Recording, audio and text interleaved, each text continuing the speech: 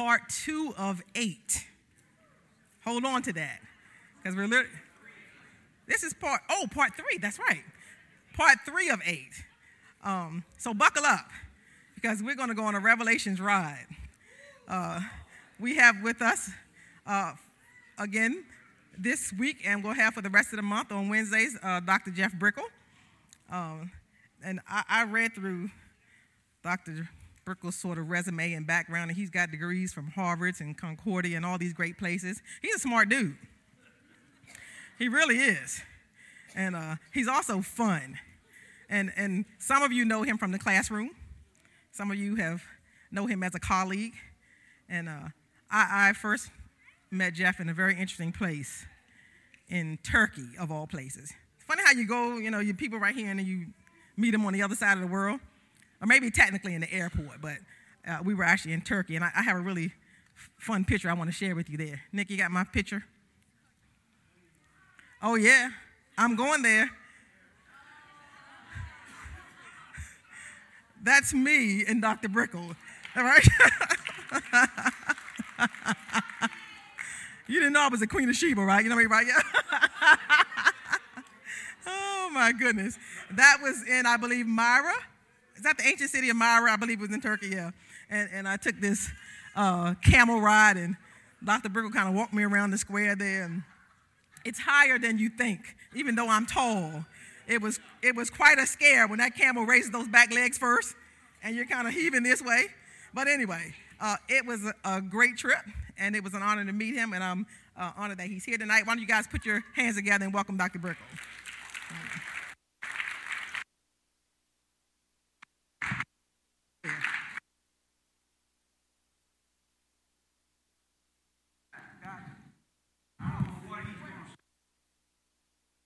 Let me take it one more time. Okay. Before the end of the first session, Dr. Brickle will take questions again. So maybe you had some questions that were generated in your mind from last time. Maybe you guys actually started reading the book of Revelations. You actually have questions now. So we'll open the floor for questions again. Who's playing around with me? Oh, that's you. Okay, I need to get over here. After the service this evening, Dr. Brickle's family is here with him. It's Kathy and his 2 girls are here. And you guys are welcome to come on up and greet them and meet them. And you can also ask Dr. Brickle more questions after the service. So I just want to make you aware of that. All right, I'm done.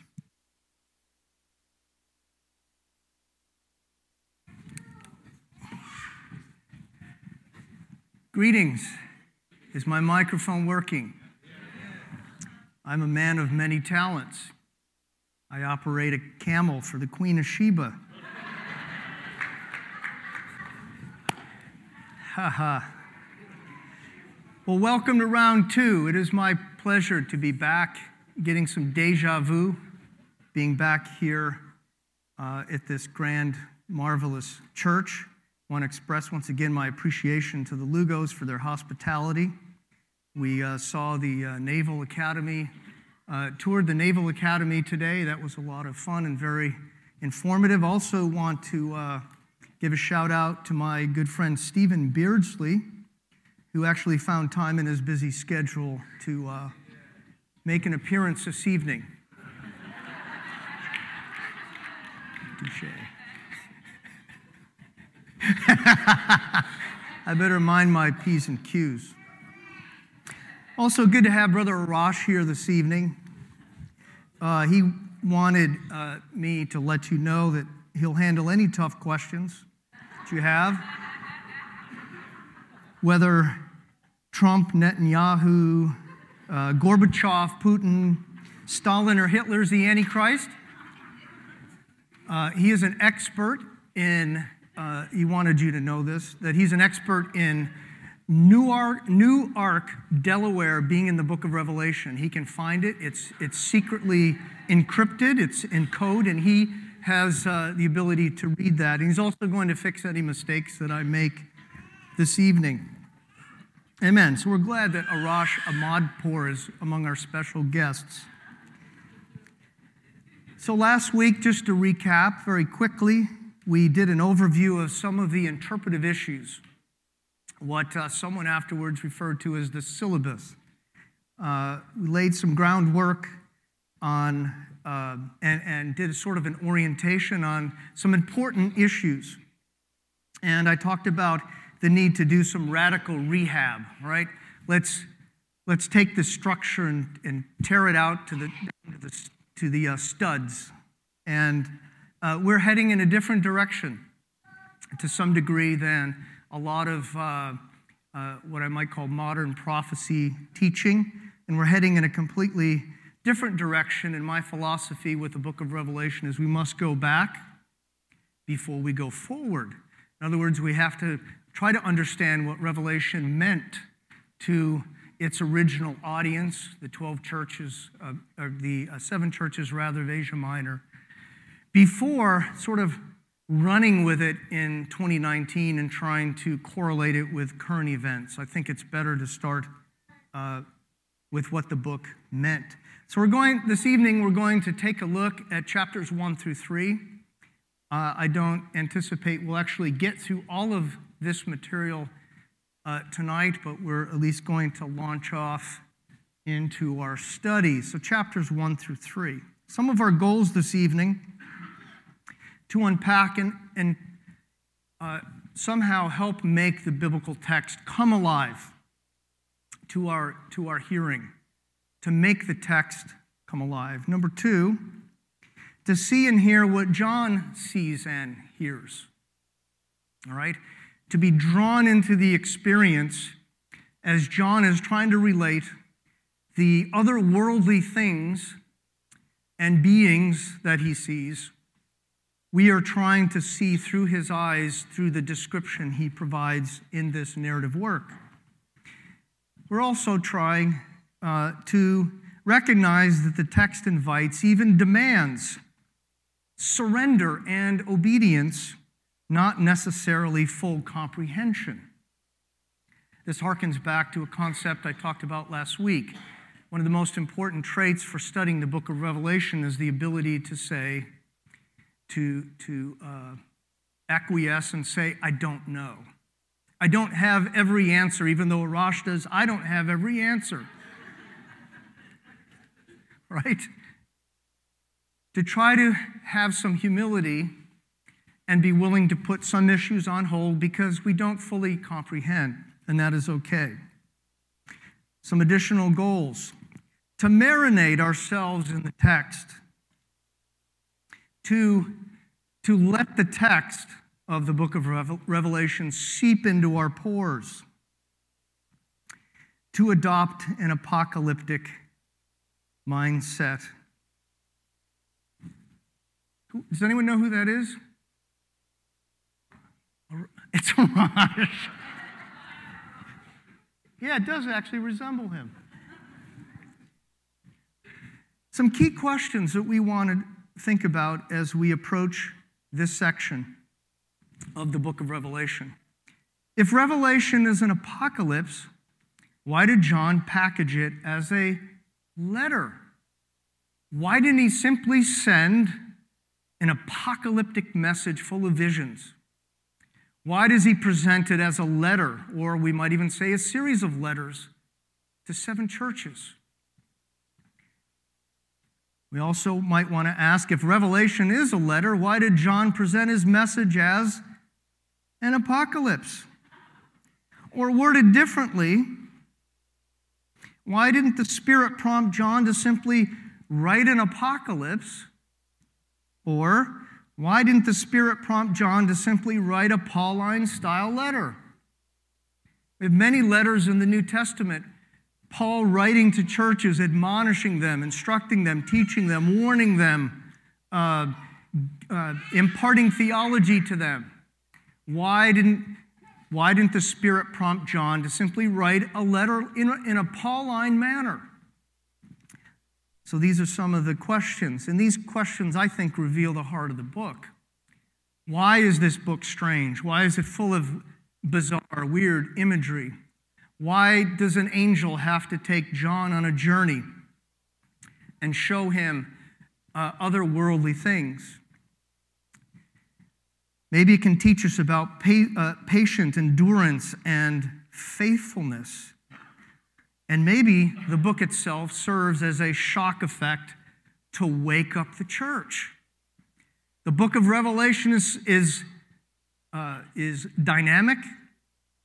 The book of Revelation is powerful, and it was a way to shock these churches into the reality of where they were sitting in time. So to shock them, to wake them up. So we're going to do a flyover of chapters 1 through 3 to start this evening. I'm going to fly over and get the lay of the land in these first 3 chapters. First of all, it begins with a prologue. And for you academic geeks out there, the Latin name is proemium. The introduction, verses 1 through 3, followed by an epistolary prescriptio, or we might call it a prescription, that begins and addresses the people to whom John was writing. Then it's followed by a doxology, a section of praise, followed by dual prophetic oracles. Then the prophet shares his own vision and commissioning. John on the island of Patmos, and he begins to describe how he was in the Spirit on the Lord's day and the events that caused him to see these supernatural events, followed by the oracles, sometimes referred to as letters to the 7 churches of Asia Minor. Here's a simplified outline. Opening, letter greeting, expression of praise to God, 2 prophecies, John's vision and calling, and the letters to the churches. So let's now focus on the opening of the book of Revelation. Openings are extremely important. I was given an introduction this evening. You got to know a little bit about me, right? I have special skills in camel driving. So you got to learn a bit about myself. Introductions in ancient works served a very similar purpose, to get to know who is writing to whom and to give them a sneak preview of what is to come and what kind of book it was that they are reading, designed to capture the audience's attention and ear. You found out I have special skills in leading camels. Your ears propped up, right? Wow, this guy knows what he's talking about. So ancient openings were designed, which of course they were read aloud, to grab the audience's attention from the get-go. You don't want to put him to sleep, right? You want to wake him up and you want to say, here's something very, very important. This is an important book. You should listen up and hear. Secondly, ancient openings establish the author's authority or credibility. Why should I listen to this John person in the first place? You know, what kind of guy is he? Who is he? Why should I listen to him? You know, why should we listen to Arash? Where does his authority come from? Well, I'm not quite sure, but the opening establishes the author's credibility. Also, to signal the literary type. What kind of work is this? Is it a letter? Is it a narrative? Is it a parable? What kind of work of literature are we dealing with? And also to preview the themes and topics that the document will unpack. So where do you find this in a modern book? If I want to know what's inside of a modern book, something like this, how do I find what it's about? You can read the back. You can read the table of contents. I can get a synopsis of the various themes and topics. You didn't have this in an ancient book, quite the same way we do in a modern book. So the opening of an ancient book provides a set of instruments with which to properly interpret and scan ahead. So by carefully listening to the opening of the book of Revelation, if we go too fast through it, we miss all kinds of signals, signposts from the author telling us this is where we're going. These are the topics that I'm going to uncover. This is the kind of book this is, and so forth. So we look through the telescope at the beginning of the book to see what lies ahead. But beware of looking through the lens backwards, the wrong way. You never know, Brother Moss, what you might see. As this goat, is that a goat, a lamb? Do we have any zoologists here that can identify this? A half goat? Oh, a mountain goat. So, a modern book. Maybe you go to Barnes & Noble. What do you see within a modern book? A jacket, a cover with a title and the author, and usually there's a side, it's folded over, and in the sides you'll see blurbs about the book, right? You look on the back, often times there'll be endorsements about how great the book is, and usually a short bio about the author. All kinds of information, the publisher and so forth, and you haven't even really opened the book yet. And usually within a few pages, you'll have an entire table of contents to describe what the book is about. But ancient books were quite different. And Revelation was originally written as a scroll, many, many feet long. It would have been rolled up into a scroll. How did you know what it was about? Well, if you were lucky, the book might have had a tag on the outside with the title of the book. But if you really wanted to find out what the book is about, you'd open it up, and you would have pages upon pages of text in what's known as continuous script, all capital letters and columns, no paragraph divisions, no any kind of modern typographical conventions, no headings, pages and pages and pages of letters. How did you find out what the book was about? You open the scroll to the very beginning, and you would read it and find out this is what the book is about. So if we move too quickly over the beginning of the book of Revelation, we will miss what the author has in store for us. Another analogy I like to use for the book of Revelation is we are coming in, we're sailors, right? We've been out on plying our trade on the sea, and we're now coming in to the harbor. From where we were, we come in to the great city of Revelation. We first come into the entranceway of the city, which signals for us what we're about to see. And then we come into the foyer, the point where we are given an orientation to the book itself, and that's what we are focusing in on this evening.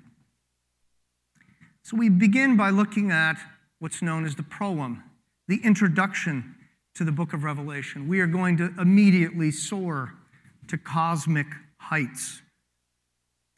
This is a majestic, grand, dramatic, Christ-focused scene staged in the cosmos. In a few short verses, we will come back down to earth, and we will walk among the churches and their issues and their problems down on the ground. But John begins this work by soaring to the mountaintop of the universe itself, the cosmos.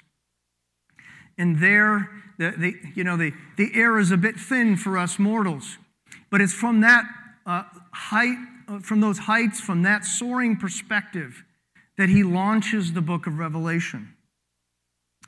Like the Gospel of John, the book starts, we might say, in heaven, How many here know how the Gospel of John begins? In the beginning was the Word, the Logos. John starts that book in a cosmic sense. The Logos. And what does the Logos do? Chapter 1, verse 14, it comes down, it tabernacles among us. It lives and dwells among us. The book of Revelation starts in a similar way, in that the revelation of Jesus Christ starts from on high, and through a series of what we might call intermediaries, including an angelic being, it is then given to God's servant, his slave. Talk about from the highest of highs to the lowest of lows, his slave John, from high to low. So the opening of the book traces the divine transmission of the message to a human recipient, just like the Gospel of John talks about the Logos and then says what? There was a man sent from God whose name was John, referring to John the Baptist. So it's interesting that the book of Revelation provides for us, and will do so throughout the book, this interaction between heaven and earth. Most human beings that live in 2019 have very little notion that there's anything beyond the world that we see with our physical, tangible eyes. But John is clear in telling us there's a very intimate connection between earth and heaven, and that God sees everything that happens down here on earth. And throughout the book of Revelation, we will see this transmission, this toggling back and forth between heaven and earth, heaven and earth. And in the very end of the book, what happens? Heaven itself, in the form of the New Jerusalem, descends from on high, comes down, and meets earth. And there's a union of the heavenly realm and earth. And we see that taking place as well in the very opening of the book. And so the Gospel of John begins with the beginning of a new creation. Revelation begins with the end, the new consummation. We might even say that the Gospel of John covers a different time frame than the book of Revelation. And so, ironically, both begin at new beginnings and new endings. The Gospel of John brings to a conclusion the old order of things under the law of Moses and inaugurates a new creation under Messiah Jesus. And Revelation brings to an end the end of time and brings into reality eternity, or the new beginning. So the Gospel of John opens with the created order renewed through Christ, signaling the climax of the biblical story and ushering in the end times. So it begins what? With Jesus in a new form of creation. The Logos, which spoke the world into existence, has now appeared on earth, and his death, burial, and resurrection will mark, if you will, the middle of time and the beginning of the end, as the end of time now starts. Revelation opens with the apex of human history, sovereignly superintended by Christ, signaling the wrap-up of the biblical story and ushering in the eternal age to come. So we go from beginning to middle, end. And I sometimes like to compare the Gospel of John with Revelation. It is my belief that they were written by the same individual, and they are narrating two corresponding stories, but in many ways talking about different time frames. So alternatively, we might say that Genesis signals the beginning of the divine human drama. The Gospel of John, I've got it up here as G. John, signifies the middle of time. What is the middle of time? The middle of time is the cross, the death, burial, resurrection, and ascension of Christ. And Revelation marks the end. So we might say that in some respects, Genesis, the Gospel of John, and the book of Revelation give you a synopsis of the entire biblical story from beginning to the end. All right, so let's take a little closer look at chapter 1. So it begins with, and I love this translation by the New Testament scholar N.T. Wright. By the way, there is no "the" in the Greek text, is the very first word. For all you linguistic geeks, Greek geeks, it's called anarthrous. No definite article. There's no "the" in the Greek. It is simply revelation. Revelation of Jesus the Messiah. God gave it to him. Just a side note for you more for you linguistic geeks, there's a long-standing discussion of, in the Greek text, the revelation of Jesus Christ. Is it objective or subjective genitive? And I'm not going to bore all of you with that whole discussion. But the whole notion is this is the revelation either belonging to Jesus or revealing Jesus, and some scholars will say it's both. And God gives this revelation to Jesus, who in turn does what? He signifies it through the agency or the mediating agency of an angelic being down to his servant John, who then records this revelation and does what? Delivers it or has it delivered to the 7 churches.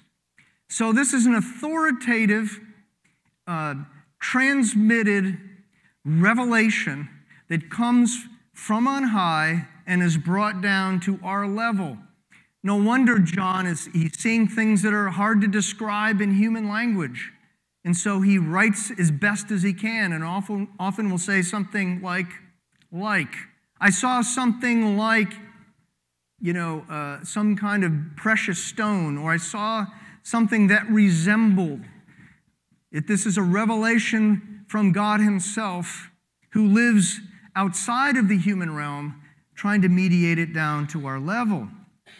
So we see a chain of transmission emphasizing the authority and the trustworthiness. And in fact, the very end of the book says, these words are faithful and true.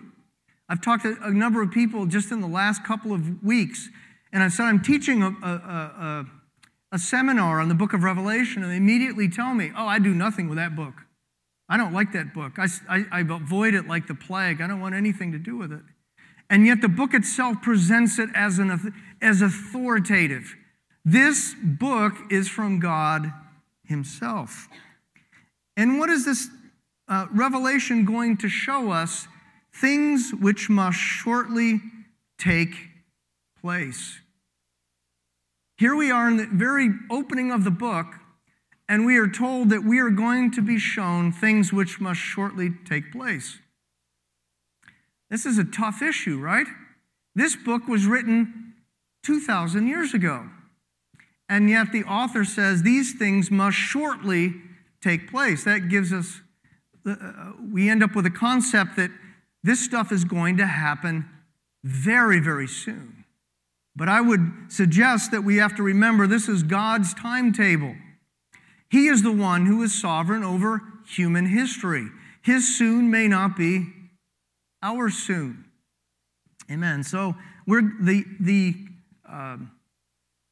topic, the content of the book of Revelation will be about things which must shortly take place. He gives it to his servant John, who is a human intermediary, who is going to bear witness. John is a servant, a doulos in Greek. It means a slave or a bond slave. He is God's servant, serving the church and serving God and bringing them the message. So, how is the message of Revelation addressed to us? Well, it is given through a lector, a reader, who is promised a blessing. Verse 3, blessed is the one who reads, and those who hear the words of this prophecy and figure out everything that's going on. No. Figure out an advanced, high-level timetable of how all these things must shortly come to pass. No. But do what? Obey and keep these sayings of the book. Amen. We are to obey the book of Revelation. So now let's take a look at the salutation. John is now addressing the 7 churches of the book of Revelation. Let's take a closer look. His name is John. He writes to 7 churches. These 7 churches are representative, we might say, of all churches.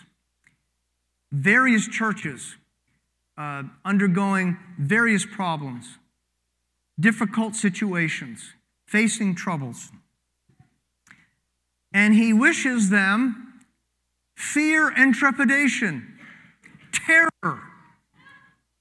I am writing to you 7 churches because I am trying to scare you to death. No. Watch this. Grace. Charis. Grace to you and peace, the equivalent in Hebrew of shalom. Irene in Greek. Grace and peace. Starts out on a good tone, right? He wants us to be open and acclimate our heart and thinking, right, to this message. From where does the message come? Well, we've already mentioned in verse 1 it comes from God. But look at as he lays out the sources. We're probably accustomed to Paul's letters. Grace to you and peace. That sounds very Pauline, right? I have to say Pauline because the academic dean at Urshan College likes to point out, if I say Pauline, that means Paul's, right? So you have to say Pauline. He's gotten on my case about that. So Paul will typically begin a letter how? Almost every one of Paul's letters in the salutation is grace and peace from God our Father and from the Lord Jesus Christ. But this one is quite different. From him who is, present tense, and who was, past tense, and who is to come. So we have wrapped up in the opening source of the letter both the past, the present, and the future. And I would argue that the book of Revelation is about all 3. It looks back. It looks to the present of the age of these 7 churches, but it also looks ahead to the future.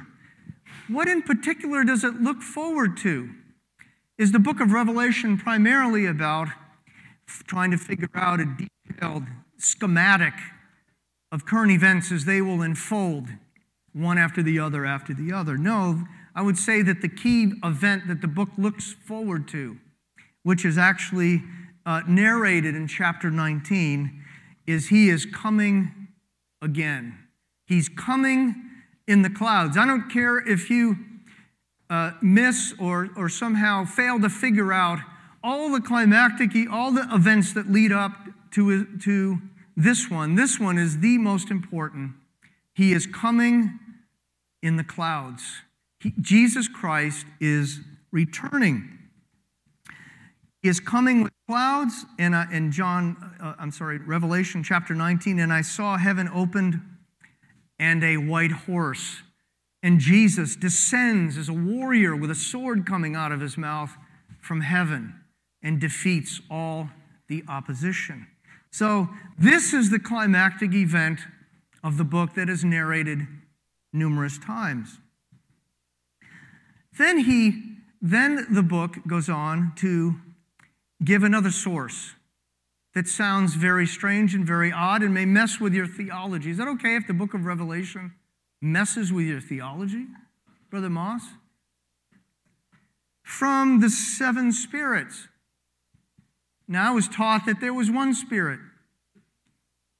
Isn't it right? One faith, one Lord, It's in there somewhere. But we're told there's 7 spirits. My theology's already starting to go haywire here. I didn't know there were 7. I thought there was only one God, and he has one spirit.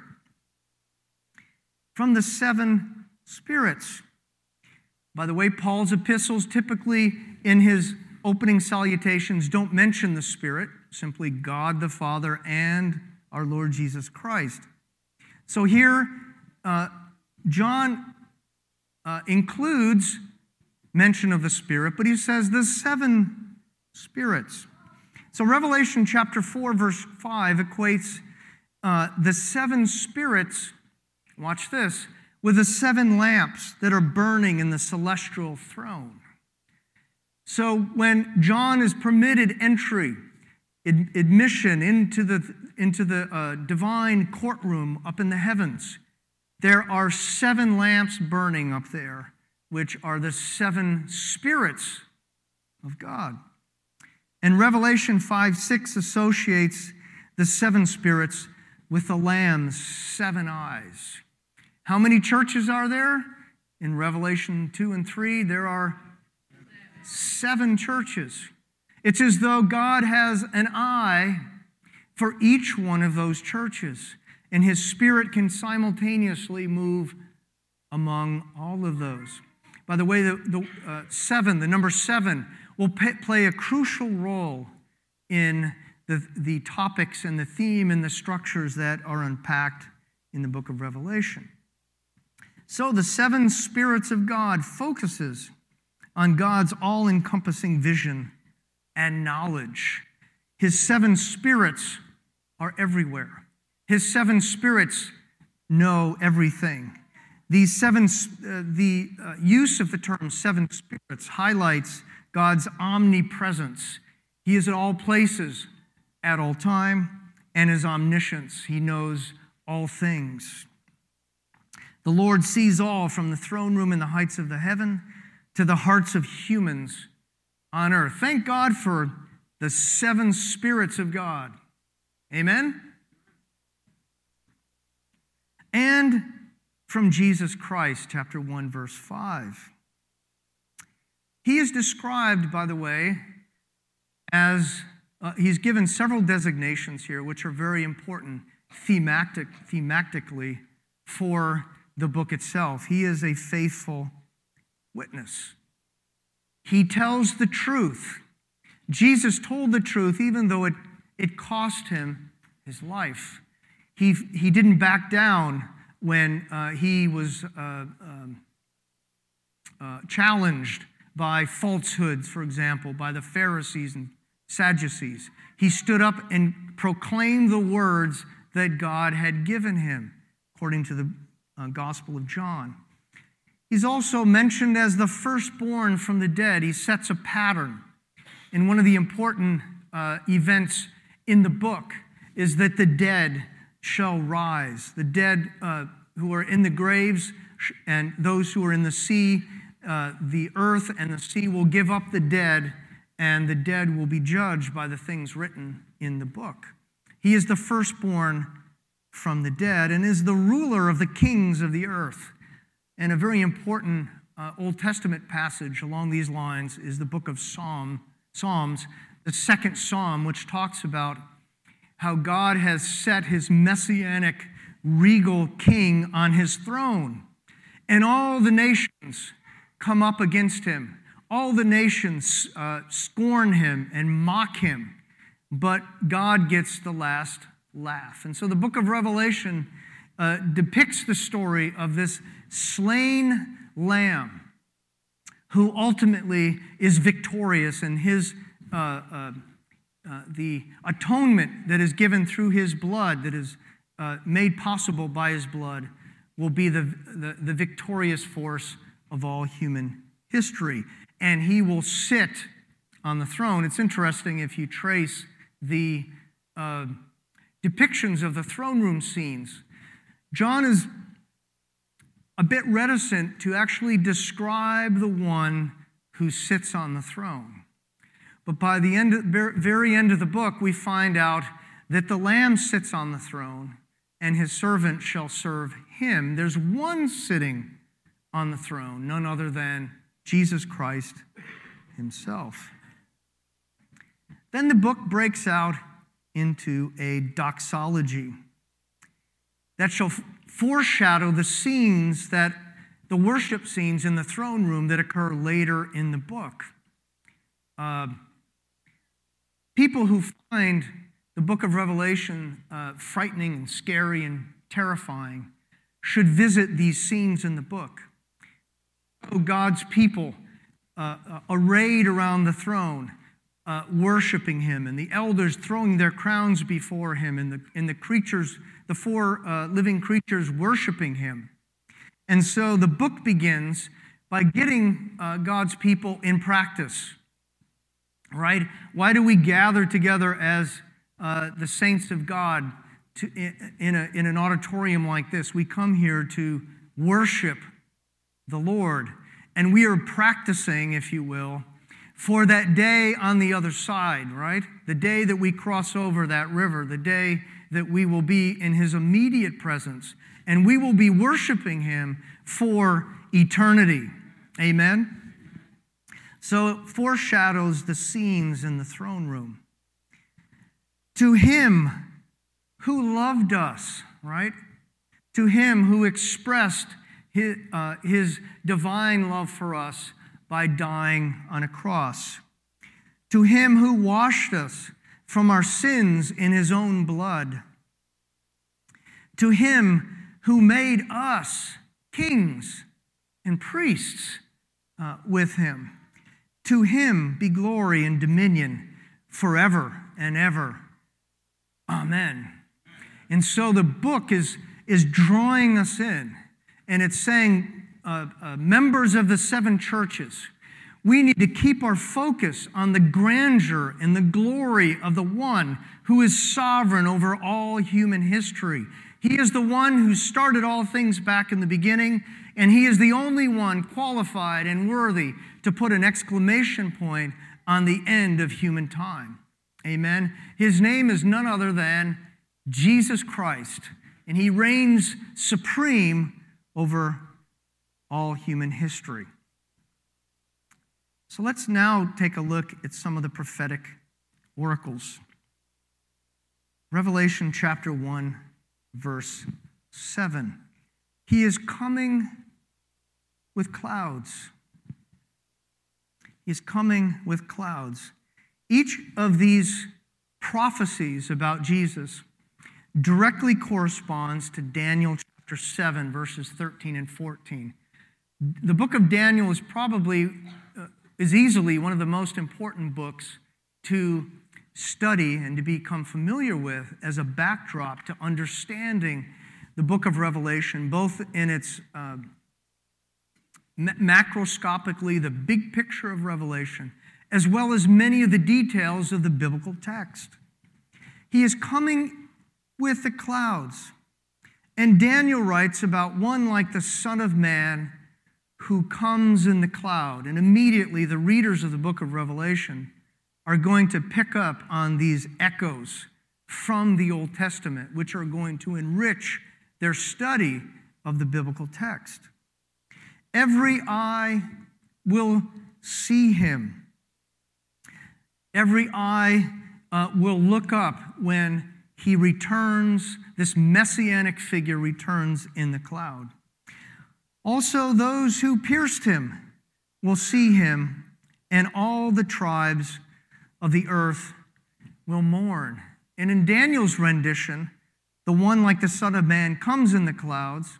He is given authority, glory, and power by all the nations, and people worship him, giving everlasting dominion, and his kingdom shall not be destroyed. And so this backdrop helps inform the readers of the book of Revelation that who Jesus is, what his identity is, what he is going to do, and how he is going to be set up as king over this eternal kingdom. So let me just remember here, is it 20 after? Did I stop? You guys remember? 20 after. All right. Well, I think now's a good time to move into our Q&A. And I think Dr. Stephen Beardsley has a mic out there. I'm told.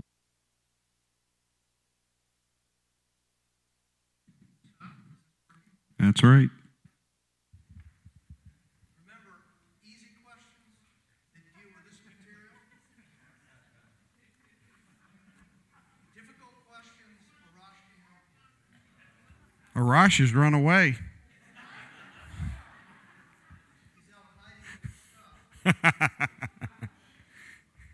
All right. Anybody have any questions they'd like to ask at this point? If you just raise your hand, I'll come to you with the microphone. Desi. I was just wondering if you could elaborate just a little bit, maybe a definition of what the seven spirits of God, maybe define that a little more, if that's possible. Yes.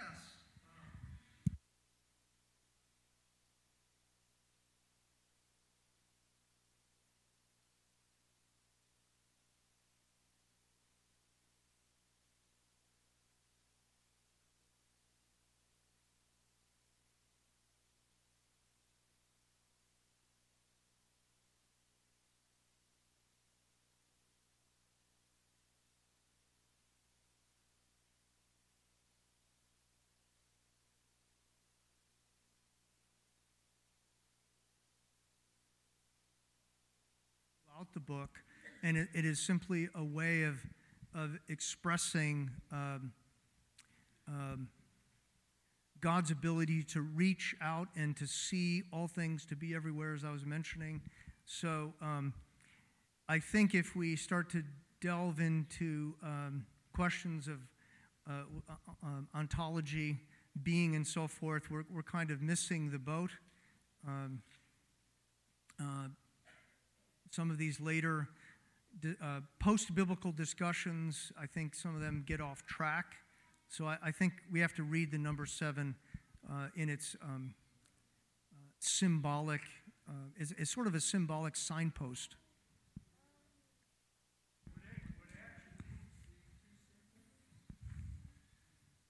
No, I think that works. I think attributes works.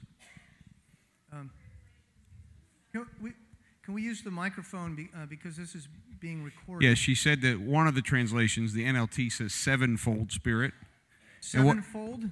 Sevenfold spirit. And I wonder, as you've mentioned, what I heard you say is the orientation is less about God in the sense of who he is and more about God in his ability to reach into those churches. Is that an accurate way to understand that? It's about him and his focus upon those 7 churches. There is a passage, I think it's in Isaiah that it's talking about the Spirit of God, and it lists different attributes. This goes back to what your comment, Brother Beardsley, different attributes of God's Spirit. I don't think any other New Testament writer uses the designation 7 spirits. So I think we have to look at how this term functions within the book of Revelation in particular, as well as drawing from some of the Old Testament antecedents of its meaning. Yeah, it's not talking about, almost like a thing 1 and a thing 2. Well, God has his spirit number 1 and his spirit number 2, as though they're distinct beings or entities. It's talking about what God does through the agency of his Spirit.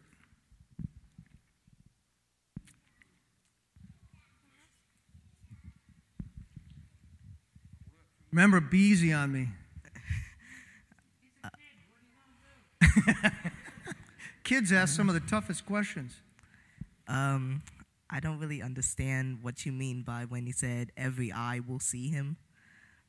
Like how is everyone in the world gonna see God when he descends from heaven? Yeah, that is a great question. Arash.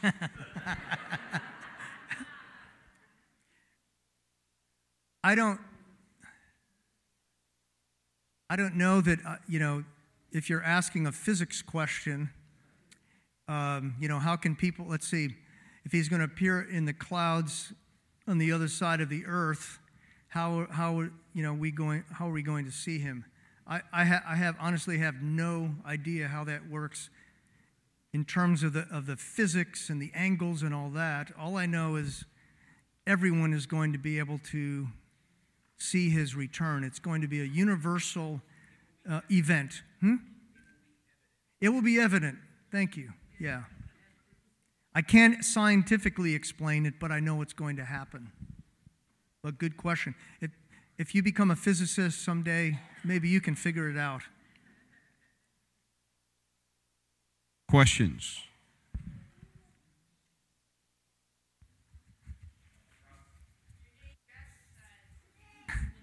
He could use some.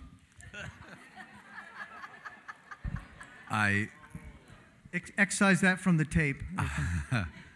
I may be getting ahead of us a little bit, but here in this, and within the next couple of verses, John identifies himself as brother and companion in tribulation, and it struck me that it seems odd because in his epistles he's talking about in the gospel, it refers to himself as the one whom Jesus loved, and he addresses even in his epistles a real focus on love, right? When he talks about the church as refers to himself as the elder, but also what's the I've forgotten the term. Even in the third one, in the third epistle, if I could find it real quick here. The elect lady, that's what I was talking about. And her epistle. Children, whom I love in the truth. And then in the third one about well-beloved Gaius, there really seems to be a constant repetition by John about love, and yet here in his address, he says brother and companion. Do you have a comment or an insight on that shift?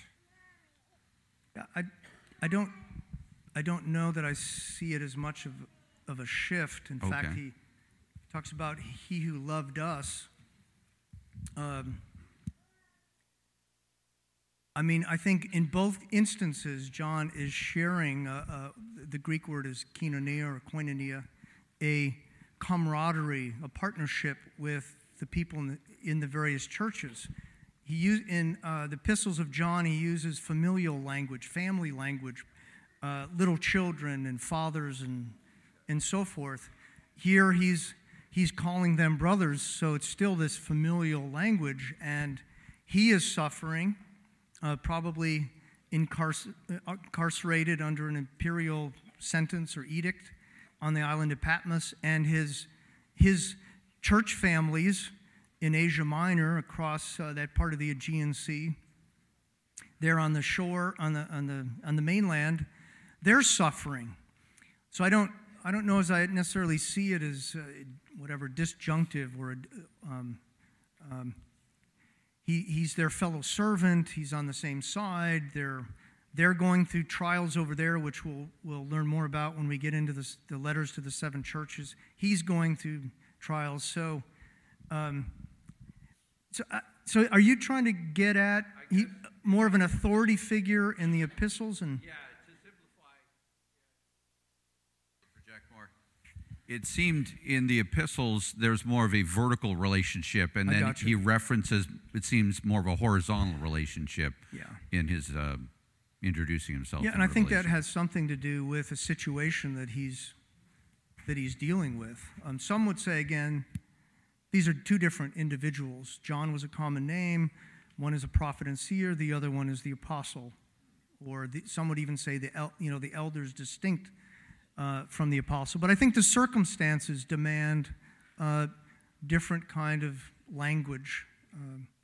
In the epistles, he's dealing with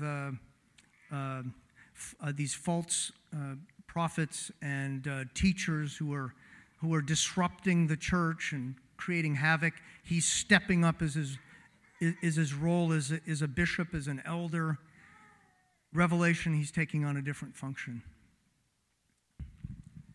Last question before break. I'm hungry. Looking at the list of churches, I was wondering why those at Colossus or Corinth was not included. I didn't catch that. Which were the two churches that weren't included? Those at Corinth and Colossus. Colossus. Oh, You Colossae? got to get past the Jamaican accent we got here. Corinth and Colossus. Why are those two churches, do you think, not included in the 7? Why the formation of those 7? Sure. Well, for one thing, Corinth wasn't located in Asia Minor. Wouldn't have been under John's jurisdiction. It was in, it was in the Achaia. Isthmus. It was in Achaia. Yeah. Right. And so, but that is a great question. Why those 7, no more, no less? There were many other churches that were kind of part of that circle. I think the Spirit simply guided John to address 7. 7. It's hard to do 7 with a microphone. 7. And I think that they were representing all the churches. I think this was meant to be copied, shared, read among many, many other churches that aren't specifically mentioned in the book. So again, 7 is significant. 7 churches, 7 spirits, and many other 7s we'll encounter in the book. Let's take our intermission, and we will come back I'm going to keep us on schedule at 8:40. So quickly, you know from last week, there are refreshments in the lobby as well as here on either side. Nick, you might need to cut the countdown down a little bit for us, maybe 15 minutes. Use the bathroom ahead of time.